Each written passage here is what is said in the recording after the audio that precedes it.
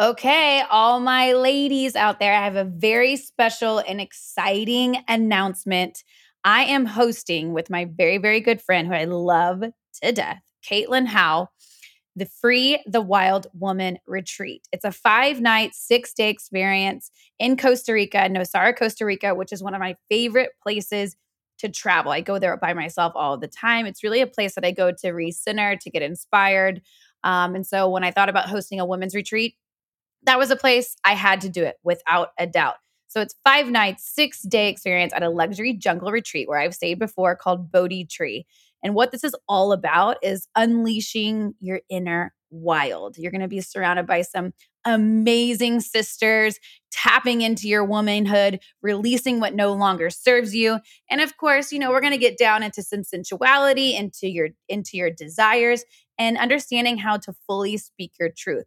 So this is going to be so much fun. It's 3 healthy meals a day. You're going to meet some really cool people. We'll talk about relationships and design your ultimate relationship. And if you guys know me, I love surfing. So we're going to have a surf lesson. Even if you're scared of it, don't worry. I promise you will have so, so, so much fun. All right, guys. So check out revamp.com/wild woman. That's revamp retreats, REVAMPretreats.com/wild woman. And you'll find some more information on there. I'll be there, your mindset and relationship coach. Caitlin Howe will be there, your self-discovery speaker.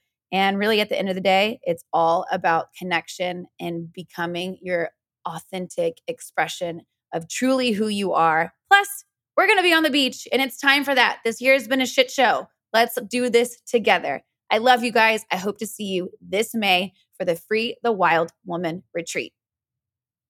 On this episode of True Sex and Wild Love, Wednesday sits down with PhD student Kennan Hutchinson. Now, if you're not following him on Instagram, definitely check him out.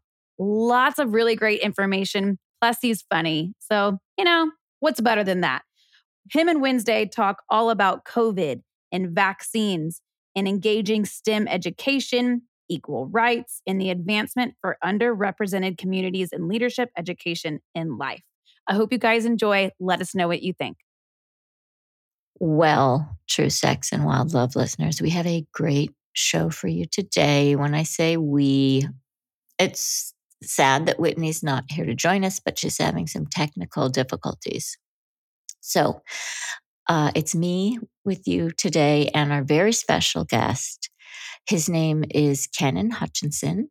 He is a science communicator, and he is going to talk to us today about vaccines and COVID and your personal health and your stake in this. Kennan, welcome to True Sex and Wild Love. Thank you for having me here. I'm glad to be a part of this. Kennan, what you do is so interesting. We met each other through our mutual friend, Daisy Robinson. Dr. Daisy Robinson was a guest on True Sex and Wild Love recently.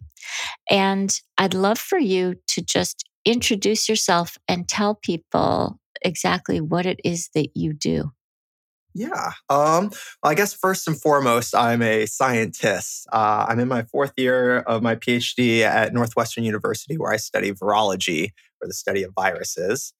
I know COVID was a new thing. It wasn't around prior to 2019. Coronaviruses were, of course. So that's not the focus of my study. I actually study neuroinvasive herpes viruses, which sounds terrifying. But they're viruses. Sometimes the herpes viruses, when they infect you, they get into your nervous system. And so that's what we focus on. Okay, maybe we can talk about that a little bit today as well. Oh, yes, I would love to. Anything that has to do with viruses, that's why I study them. You're just a fan of viruses. I am. Only a few of them make us sick. They're not great, but they're very cool. Very cool. Well, why don't you start by just explaining to us what in the heck even is a virus? You go to the doctor and they say, well, it's not a bacterial infection. It's viral. We can't give you any antibiotics. Just go home and rest. What is a virus? Such a good question. And you'd be surprised with how many people don't make those correlations between antibiotics and viruses not working together. So viruses are these weird, I like to think of them as like the Terminators of life. So they're they're not alive, but they're not really dead either. They're in this limbo where they're like zombie Terminators. there we go. Yeah, they mimic life, kind of like Arnold Schwarzenegger looks all jacked like a human, but then you realize that underneath he's not human. And that's what viruses are. They're really just this package of information. That's all they are. So they've got a shell around them that they use to protect it, and then inside of them they have genetic material, which can be either DNA, which is what's inside of all of the cells of every living thing, or sometimes they can use RNA, which is kind of an intermediate that we make from our DNA. Got it. Viruses are packages of information in a shell. That's literally all they are. They don't have an agenda. They don't have anything to do. They're just information that says, hey, we should make some more of us. Hey, let's get in there and make tons and tons of ourselves. Okay, I love that very simple description of a virus. That is very enlightening for me, and I hope it will be for other people because viruses are all over the place. And of course, the one that we're talking about and most concerned about now in the US is what we call the coronavirus, COVID-19. And could you tell us a little bit about, first of all, I want to talk about how you said that viruses don't have an agenda. You know, there are people in the United States, unfortunately, who believe that COVID-19 was planned. They believe that it's being that they minimize maybe the risks of COVID to vulnerable people, or they just simply think that it was created in a lab and loosened on us. What can you tell us about that? What is the science about how COVID came to be? My personal thoughts on this, which are supported by many other scientists, is that it's highly unlikely that this was generated in a lab. Early on, we were able to trace a lot of the genetics and see how closely it's linked to other coronaviruses that were already out there in other animals. Right. Tell people what that is, a virus that jumps from an animal to the human population. Yeah, so we call these zoonotic viruses. Zoo just is, think of a zoo, comes from animals. And when they hop over, you have this crossover event. So it crosses over from one type of animal, one species, into another. And this happens frequently, all the time, in fact. We have lots and lots of paradigms for this. Yeah, if you want a really easy one to think of, flu. So flu is not a natural infection of human beings. It actually comes from birds. So think geese and ducks. They're the primary reservoir for influenza viruses. But when they pick up mutations, flu viruses are so crazy, so cool. They mutate so quickly, which is also terrifying. But when they pick up mutations, that sometimes allows them, in the right circumstances, you have to have the right mutation, you have to be next to the right person in order for them to pick it up, and then it has to work inside of them. But if all those things come together, then all of a sudden you can have a new virus that can spread in a new host, like humans. Right. And this has happened many, many times, that a virus has jumped from an animal host to a human. So people can dig into that a little bit more deeply. But the World Health Organization was just in China, in Wuhan, doing an extensive study, and they determined that no, COVID-19 was not created in a lab and loosened onto the world. That's just untrue. So it's so funny, Kenan, to get your sort of fascinated perspective on how viruses work. You told us what viruses are. They're information, like a communication wrapped in a shell. Tell us how, for example, COVID works once a person is exposed to it. Yeah, so this SARS-CoV-2 is this virus that causes the disease COVID-19. And essentially, this is a very interesting virus in itself in the fact that it's very large. So I told you earlier that viruses can either have RNA or DNA as their internal instructions for how they operate, right? Right. And so this is an RNA virus. And normally RNA viruses like flu or polio, they're relatively small. They have like maybe 11,000 letters in their instructions as compared to like us humans, we have 3.2 billion letters in our instructions. But the SARS virus actually has 30,000. So it has a lot more instructions inside of it. It's sizable. It's fairly large. If you're a size queen, this just might be your virus, but stay away from it anyway. Hey, I mean, it does get its name, Corona, meaning crown, so it's the king of viruses. Maybe that pairs up with your queens. Yeah, maybe it does. Maybe it does, Ken. And thanks for going with my early morning analogy. But I would not recommend trying to pair with this one. So once it infects you, it's going to bind to these receptors. And you can think of a receptor as a doorway into a cell. So every cell has different types of doors on them or receptors. And in order to get into those cells, to understand the little city that's inside of there, you have to have the right key. And so, can we just tell people right now that what this virus loves is ACE receptors, right? That's right. Angiotensin converting enzyme 2 or ACE2. Yep. And tell me what those are. So this is one of these receptors that's expressed pretty thoroughly throughout your body. So cells in your respiratory tract, so that's going to be your nose, your throat, your lungs, they're going to express those. But you also express these in your cardiovascular system. So your heart, your veins, and just the highway that your blood travels through, you express it throughout your GI tract. So in your stomach, in your intestines, it's all throughout your body, which is why there's a wide variety of symptoms that can occur with COVID as well, because you aren't necessarily just being restricted to being infected in your lungs. Great. Thank you for explaining to us what those ACR receptors are and why, people who have COVID-19 have different symptoms. Some people have kind of mild GI upset, right? Some people develop long-term heart problems after they have COVID. Some people have a cough that's so intense that they, early on, we used to ventilate a lot of people, and some people still need to be ventilated. So that's the reason that COVID symptoms are so diverse, if you will. Yeah. Those ACE2 receptors. Okay, so you told us how this virus enters, and is it that it bonds to ACE2 receptors? Yeah, so it attaches to it. Is you could think of the virus. I said it's like a package, right? So like this kind of like bouncing ball, and it's going to be bouncing along cells until it finds one of these ACE2 receptors, and then it's going to stick to it, and that's going to say, "Oh, this is a cell that I can get into."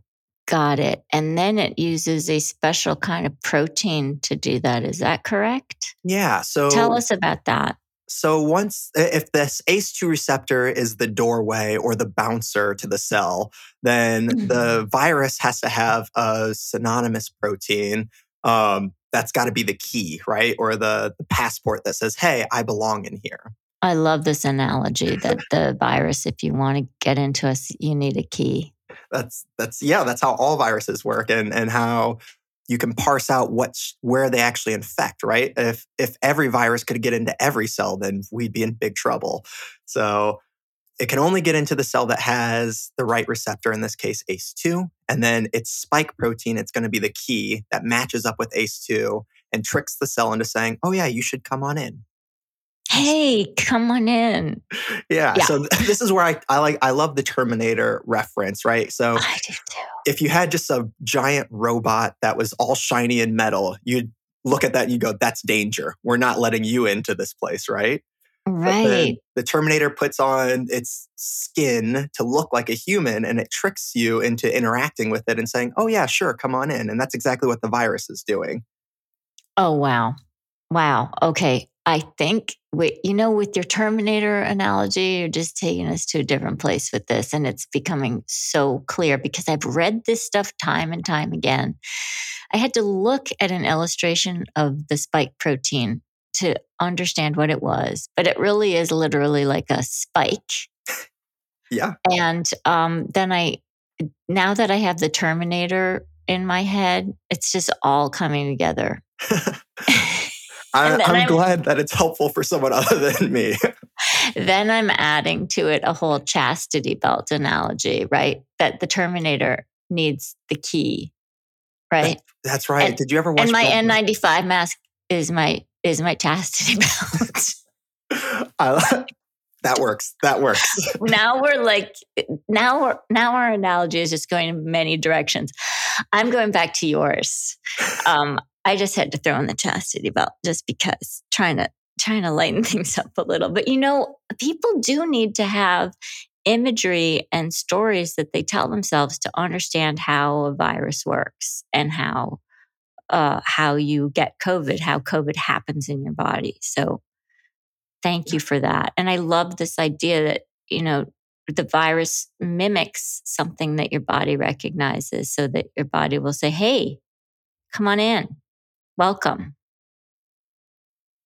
Yes. And I love that you were talking about like the storytelling in terms of it, because I think that that's part of what's been lost throughout all of this. I mean, inconsistent messaging has been a huge problem, but also I think that there's a huge disconnect between when scientists are presenting things and we're just like, here's ACE2 and here's the spike protein, and you get this endocytosis of your viral particle. And it's like, I don't know. If you didn't go to school for that, why should I care about this? Why can't you just tell it to me as an interesting story that makes sense? And this is what makes people like you and Dr. Daisy Robinson so special and so priceless, that you can communicate science. You can take these data and cross them over in ways that people understand. And that's what a science communicator does. And I mean, it's not every scientist can. In fact, let's be real, Ken, very few scientists can be science communicators. With practice, I would like to hope that more can, but yeah, I think it definitely comes from having a good background. For me, I always joke around that I like being the dumbest guy in the room, because then when I understand something, like I can explain it to somebody.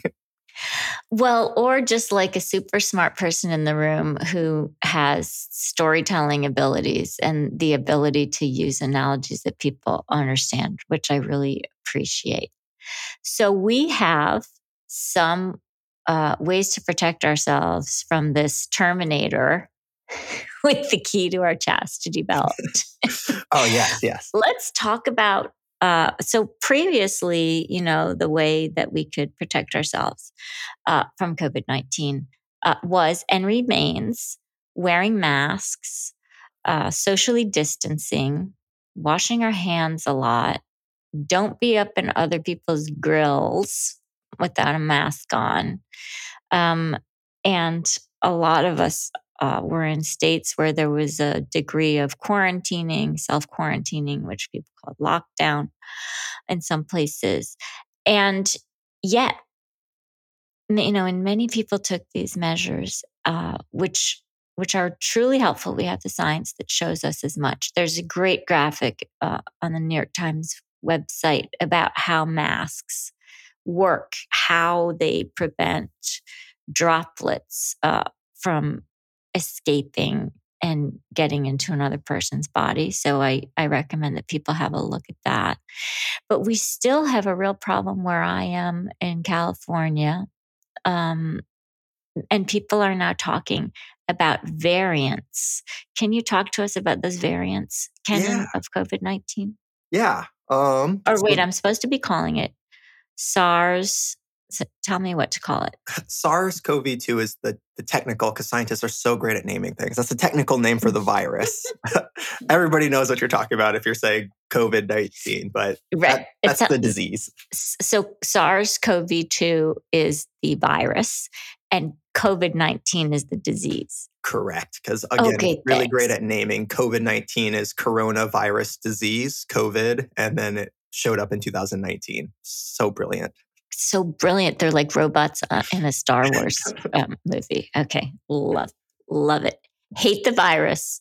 Love the weird names. So tell us about these variants of SARS-CoV. I already forgot what to call it. That's fine. We can refer to it as COVID. Yeah. So I think this is a great bridgeway because it leads into as we'll talk about these variants, it leads into the importance of defeating the virus. But it also bridges to how the virus works, which is what we were talking about previously. And so, do you mind if I just wrap up what we were talking about how the virus works so we can understand how these variants? Please, yes. Yeah. Okay. So we left off with essentially you need the spike protein is the key or the path, the ID to get into the cell. And then once it's in the cell, then the virus will take over the cell. It essentially shuts all the cell's functions down to turn into just a factory to make more viruses. And eventually that kills the cell. When it makes one virus in a cell can make thousands of more viruses. And then you can see how those can go on to affect thousands of cells and you get a lot of cell death and you get sick. So in terms of how we defeat that during an infection is your body isn't just this wimpy system that's just like, oh no, a virus is in me, I'm done. You've got your immune system. And so your immune system is this very amazing, complicated defense system in your body that recognizes things that shouldn't be in there and has a way of fighting back and destroying them. And so the key, the endpoint of your immune system are what we call antibodies. And these are, I don't have a great analogy for them. They look like a Y, but essentially these are like police officers that's also a controversial thing, I guess, nowadays. But Good police officers. Yes. Where I grew up, they were all great. I felt very safe with my police. Woke police officers. Yeah. But essentially what they do is these antibodies go around and they recognize, actually, they might even be just good civilians who are finding what's bad, what shouldn't be there, and they attach to the viral proteins. And so once they're attached, they tag them and say, hey, this shouldn't be here. We need to clean it up. And your immune system says, oh, this has antibodies on it. We need to destroy it. Tagged. Get it out of here. Yep. So the Y, they're shaped like Ys, they attach to the virus, alerting other parts of the immune system. Hey, get this out of here. Exactly, and not just the virus. They attach to specific proteins from the virus, and some of those proteins might be expressed by infected cells. So they attach to the virus to block viruses from getting into cells to infect you in the first place, but they also attach to infected cells to say, hey, this is a virus factory. We need to shut this down. Got it. So where variants come in is these antibodies, which are like our prime resource for identifying what shouldn't be in your body. They recognize specific sites on the proteins. And one of the most common sites that's really important for the virus, which we talked about, is that spike protein, right? That's its key to get into its cells. Right. And so one way that viruses try to escape your immune system, it's always a race between who can win, your immune system or the virus. And one of the virus's defense mechanisms is that it mutates. It changes different sites inside of its proteins. Back to the Terminator, just shape shifting, right? Yes, exactly. That's really well done. Yes. So, just trying to keep up, Kenan. No, that's great. Yeah, so the virus, the Terminator virus, shapeshifts or changes how its face looks or how different parts of it looks. And if it can fool the antibodies, they can no longer recognize this anymore, which means that they can't bind to it. They can't neutralize the virus. They can't shut it down. Shit. Yeah, it's not good. And this is I think people should know that this is not just COVID, that this is what viruses do. They mutate. All the time. They're really bad at every time. Everybody mutates. So a mutation, it sounds scary. Most of the time it does nothing. But every time, every single living thing and viruses, they have to copy the instructions. So we copy our DNA in our cells every time we get new cells, whether that's fat cells, whether we're growing up, whether that's muscle cells. Every time you have to copy. And when you're writing something down, when you're typing in Word, do you type every word perfectly, or do you get the little red squiggles underneath your line sometimes? Oh, I am the mistress of red squiggles. Yeah, that so is your body. So you make these mistakes, and if you don't proofread it and go back and change it, any mistakes that stay, that's a mutation. And a mutation sometimes it can do nothing. Sometimes it can change what we call an amino acid, which is a building block of a protein. Right. And that can do something, or it could also do nothing. Sometimes, a lot of times in viruses, because their DNA or their RNA is so small, they don't have a lot of room for error. And so a lot of times mutations actually will kill the virus, they'll make them ineffective. But every once in a while, every so often, you can pick up a mutation that might be beneficial. And that's where these variants kind of come in. Got it. Let's talk about the big variants right now. For example, I'm in LA. I've been here since mid-December, and people kept saying, how are we having this surge? What's going on? And I thought, well, it's because so many people here are not masking, got together for the holidays. We're a gregarious species.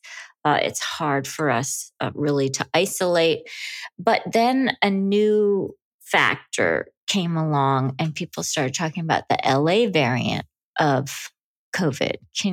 So, what are the variants, and are our usual measures effective against them? Yes. So just to start off, yes, the answer to that last part. So the variants are just these, as I said, every single time that a virus is making more viruses, there's going to be mutations, and that doesn't make a variant. A variant is essentially when you have one or a handful of these mutations that lead to amino acid changes that stick around. And so I'm sure there's a ton of them out there. The ones that we're probably most familiar with, you just talked about the one in California, the LA variant. I think that's the Cal 20C. But then there's the I hate naming them by places. This is just where they're discovered. It's not, by no means is it that place's fault. Right, exactly. But So, yeah, that's a crazy tendency that we have. yeah, so B117 is a really popular one. People have referred to it as the UK variant because it was discovered there, not necessarily that is where it happened. And then there's the B1357 variant, which is the South African variant. That's got people a little bit more hesitant, worried. But these have picked up mutations that seem to allow these variants, these versions of the virus that have these changes to be spread amongst other people. And so they kind of take over as predominant pockets. And B, they have higher affinities or changes that make the virus a little bit different from the original virus that we'd identified that was infecting people. Got it. Makes sense? That's really helpful. Now, let's pivot a little bit because we're talking about the ways we can protect ourselves from COVID-19, whichever variant it is. And some people think these newer variants, some scientists are telling us these newer variants are more transmissible. But they're also saying that all the things in our toolkit, if you will continue to be effective, including masks. CDC has recommended that if you only have access to cloth masks, you should wear 2 of those if you don't have an N95. They've recommended continuing to socially distance. If you want to see people, see them outside and not a whole bunch of people, and keep your distance outside with your masks on. And then CDC is continuing to recommend hand washing, but now we have a new thing that can help protect us if we can get access to it, which is the vaccine. Yay! Yay! Okay. We spent a lot of time talking about this virus and how it works. How does a vaccine stop it? And so let's start with that. Yeah. I guess total bias here is I'm a big vaccine fan because as somebody who works in infectious disease, Yeah. hand washing and vaccines have been the two greatest things to prevent transmissible diseases. Right? I Just mean, yeah. And hands down, sanitation and the ability to train your body to naturally fight off something that could otherwise kill you. It's amazing. I always like to joke at our institute, we're a big cancer research institute. So I always joke with my cancer research buddies that, cancer's still out there. Nobody's cured cancer yet. Guess what's not out there anymore? Smallpox. yeah, mumps. Yeah, Polio. polio is expected to be eradicated from the planet. It's not here in the United States, but from the planet by the year 2022, according to the WHO. I So mean, thank God for vaccines. I want to back up a tiny bit and tell you, Kenan, that I have a 19-year-old and a 13-year-old. And I remember when they were little, I went to the pediatrician and, I believe in science. I'm a trained social scientist. I love hard science, as some people like to call it as well. And in spite of all the information that I had and had access to, I was really, really hesitant for my little infants to get vaccinated. I was scared because a study came out that argued and proposed to actually demonstrate a link between vaccines and autism. Now, that study, it was within the last 20 years, and it was a huge study, and it got a lot of attention, and it helped start an anti-vaccine movement in the United States. Now, between the time of my first and second child, there was, I believe, a meta study and another study saying, hold up, this whole panic that we've induced in parents is completely unfounded. And that paper linking early childhood vaccines to autism was retracted, right? That is a rare occurrence in science, in academic science. I mean, pretty rare. But so a lot of people are still harboring these fears about vaccines based on a paper that has been retracted. Vaccines are absolutely beneficial. We have years and years of evidence. Do you not have polio? You can thank vaccines. Do you not have mumps or measles? You can say thank you to vaccines. But I just want to address, before we start talking about this, there are people who are very, very nervous about vaccines. And I think it's so important that they just get some basic information about how vaccines work in general and why the COVID vaccine is not something that they have to worry about. that is beautifully said. And I guess first and foremost is I am 100% in support of parents who have vaccine hesitancy. Asking questions is the right thing to do. And anybody who tells you, you need to go do this and doesn't take the time to educate you about that so that you feel comfortable in that, they're doing it wrong. I've told multiple people through my platform is I've had parents reach out to me and I say, you know what, if your pediatrician is just like saying, get these vaccines and you're dumb for it, you just find a new pediatrician. Knowledge is power, and that's what it's all about. You have every right to choose what is right for your child, what is right for you. And just when you know the science behind it, instead of just hearing you talked about the Wakefield paper, which was the I hate to use this term, but almost the fake newspaper Yes. about MMR vaccine, the measles, mumps, and rubella vaccine, and its linked to autism, which has been shown thoroughly not to exist. But Just when you have that, absolutely, it's let's scary. say it, absolutely, vaccines absolutely do not cause autism, period. Yes-ish. Go. I hate absolutes. I hate absolutes.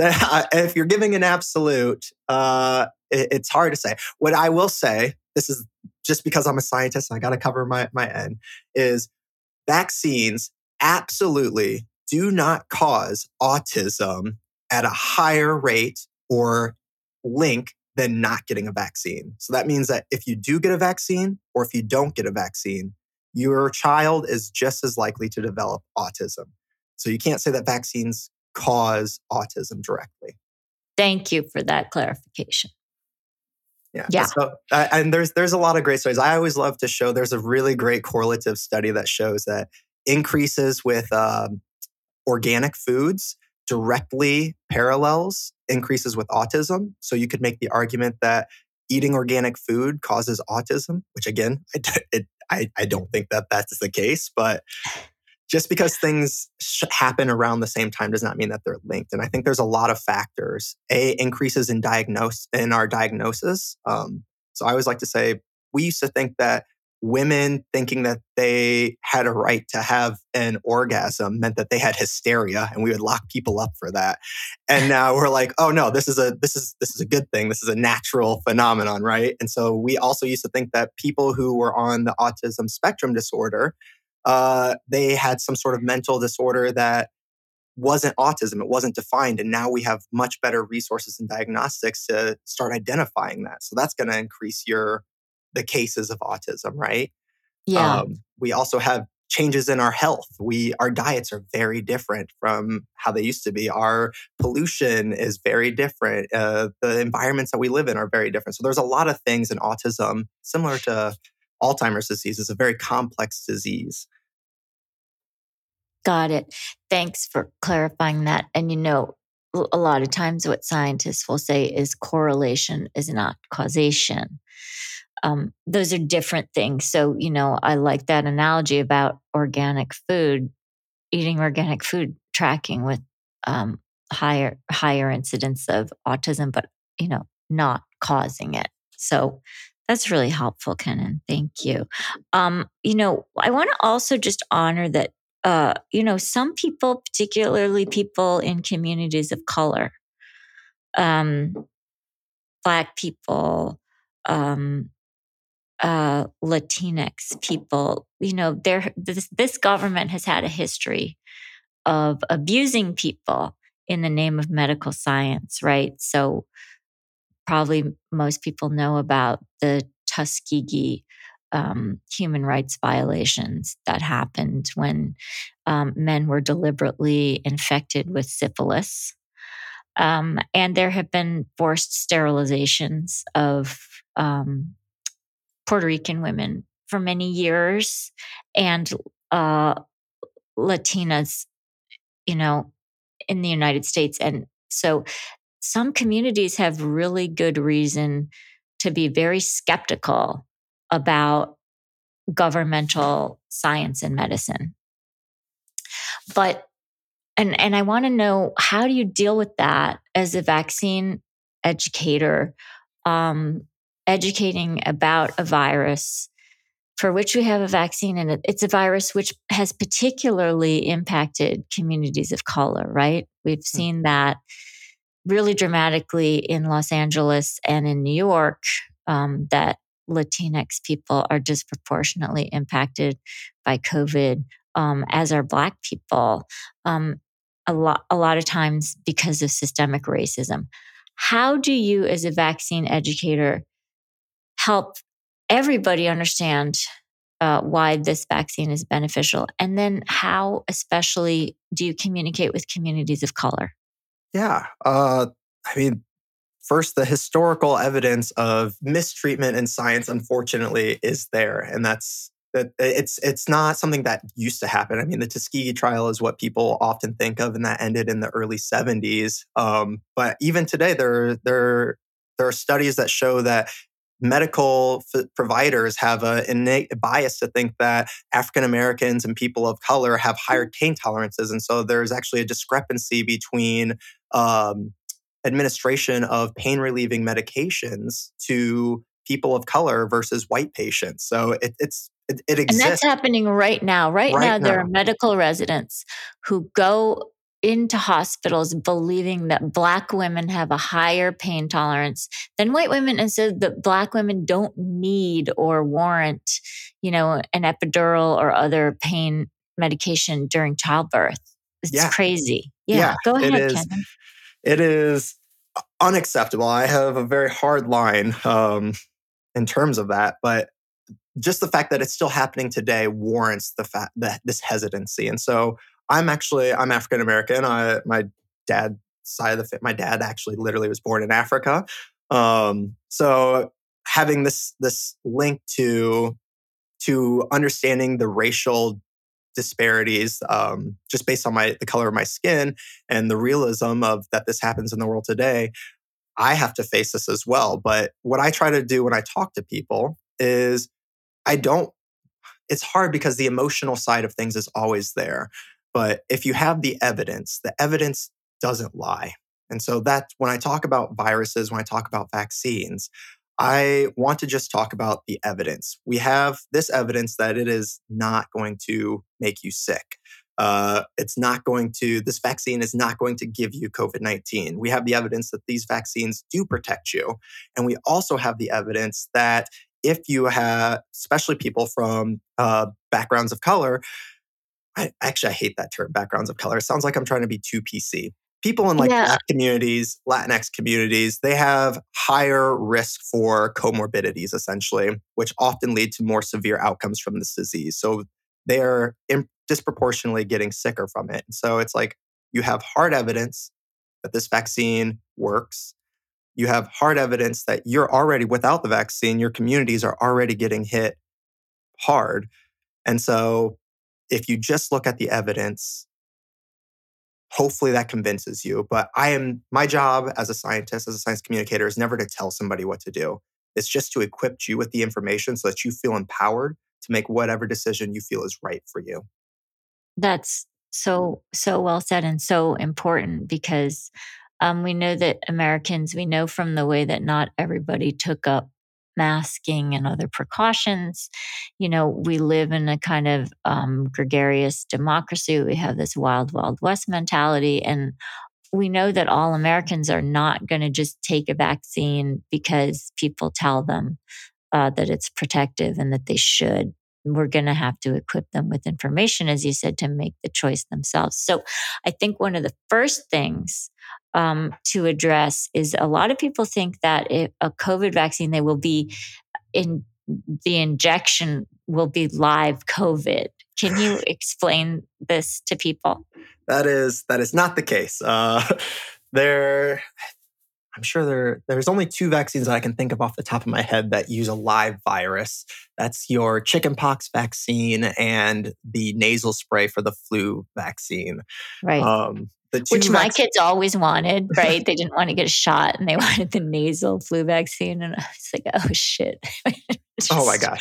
I would love we could have like 6 segments over vaccines there. Yes.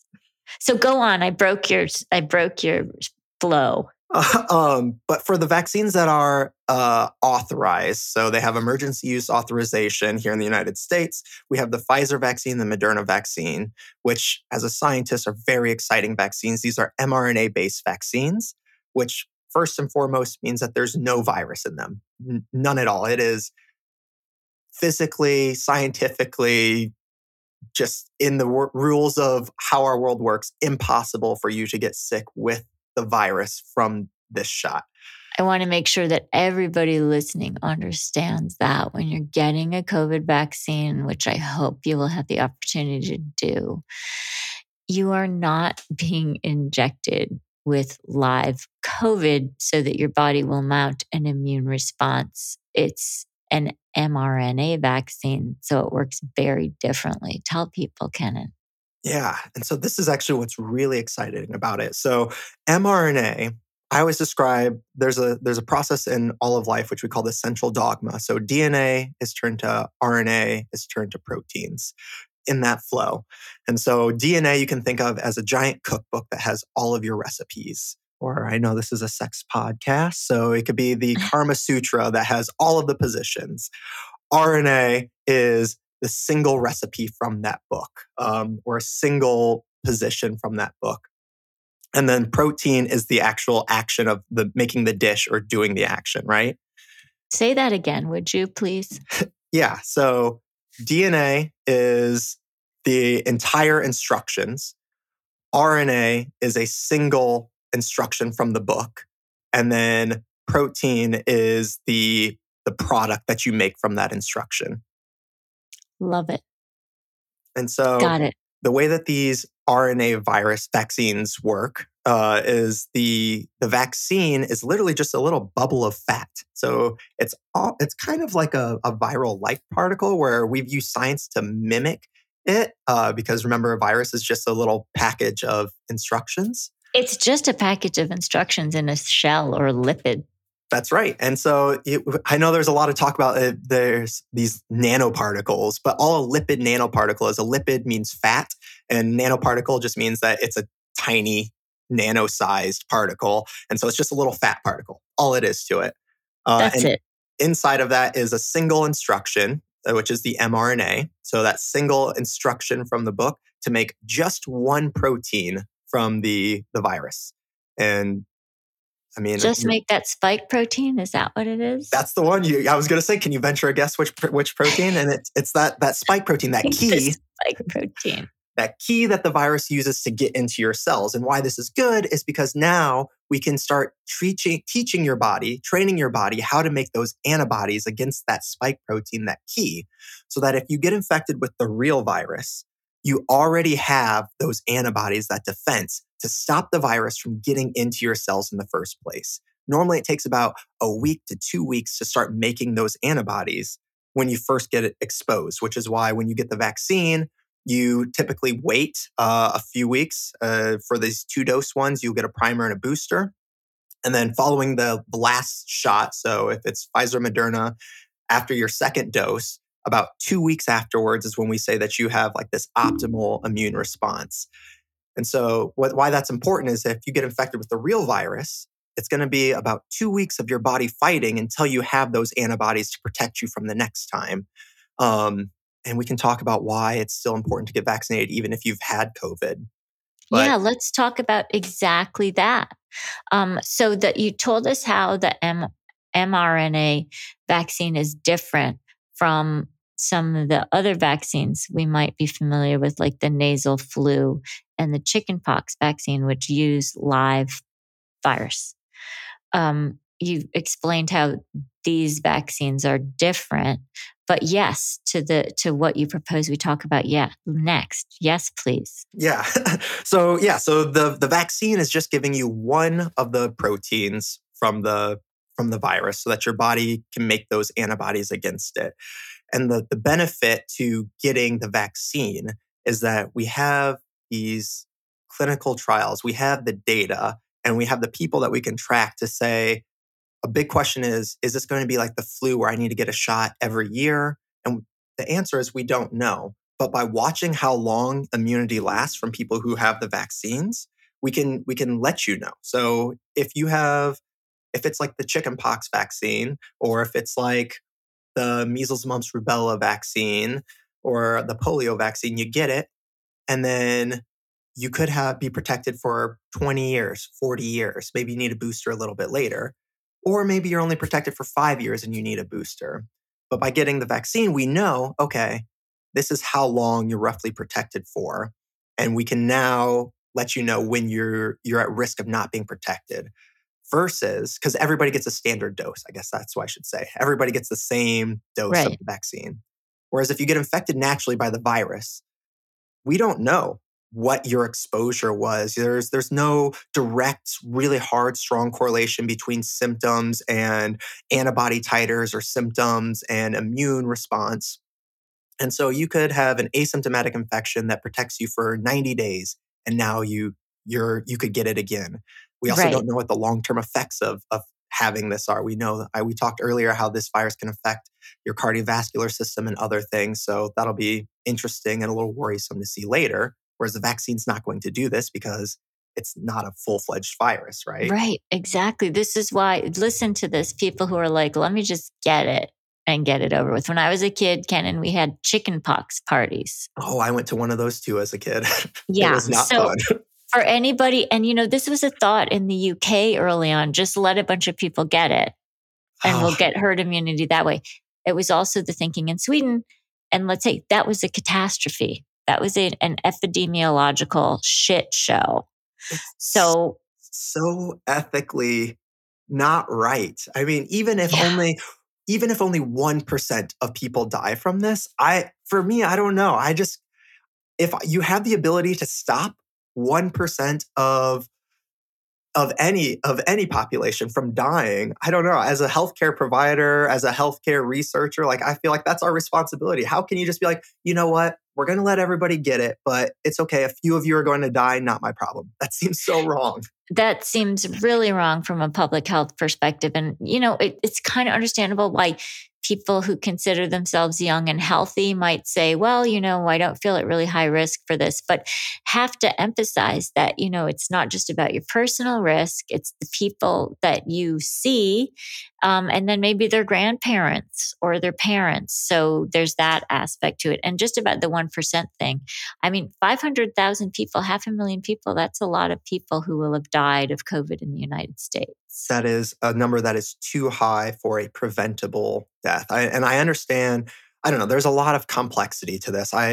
My feelings towards like the lockdowns and where we're at right now with kids not being in school, there's a lot of other health risks that are going on. But it really hurts my heart in the most earnest way to think of like the preventative measures we could have taken earlier to have saved those lives. And what I look Right. forward to is with these vaccines and with hopefully more people uptaking them, is that 500,000 number is going to be a mark in history. That's a sad mark for the world, but Yeah. won't be a number going into the future, right? Great point. And Kenan, just to wrap up, and I'd love to have you on again. But to wrap up, when people, what can you say to people who are on the fence about, and there are very few people who are on the fence. I mean, I feel like people are either, when it comes to vaccines and COVID, people are either believers or disbelievers. But we do have very thoughtful listeners who have listened to every word that you've said. And what can you say to those who are teetering, and about the advisability of getting this vaccine? Yeah. I like to think that the people who are strong in one camp or the other are smaller people. There's like a Gaussian, a normal distribution, and the people in the middle are actually the larger ones. And this is where I love my role as a science communicator, is just being able to have these honest communications with them and these educational talks so that they can make the best decision for them. Again, I'm never going to tell any of your listeners, anybody, go get the vaccine. I want you to have all the evidence and say, you know what?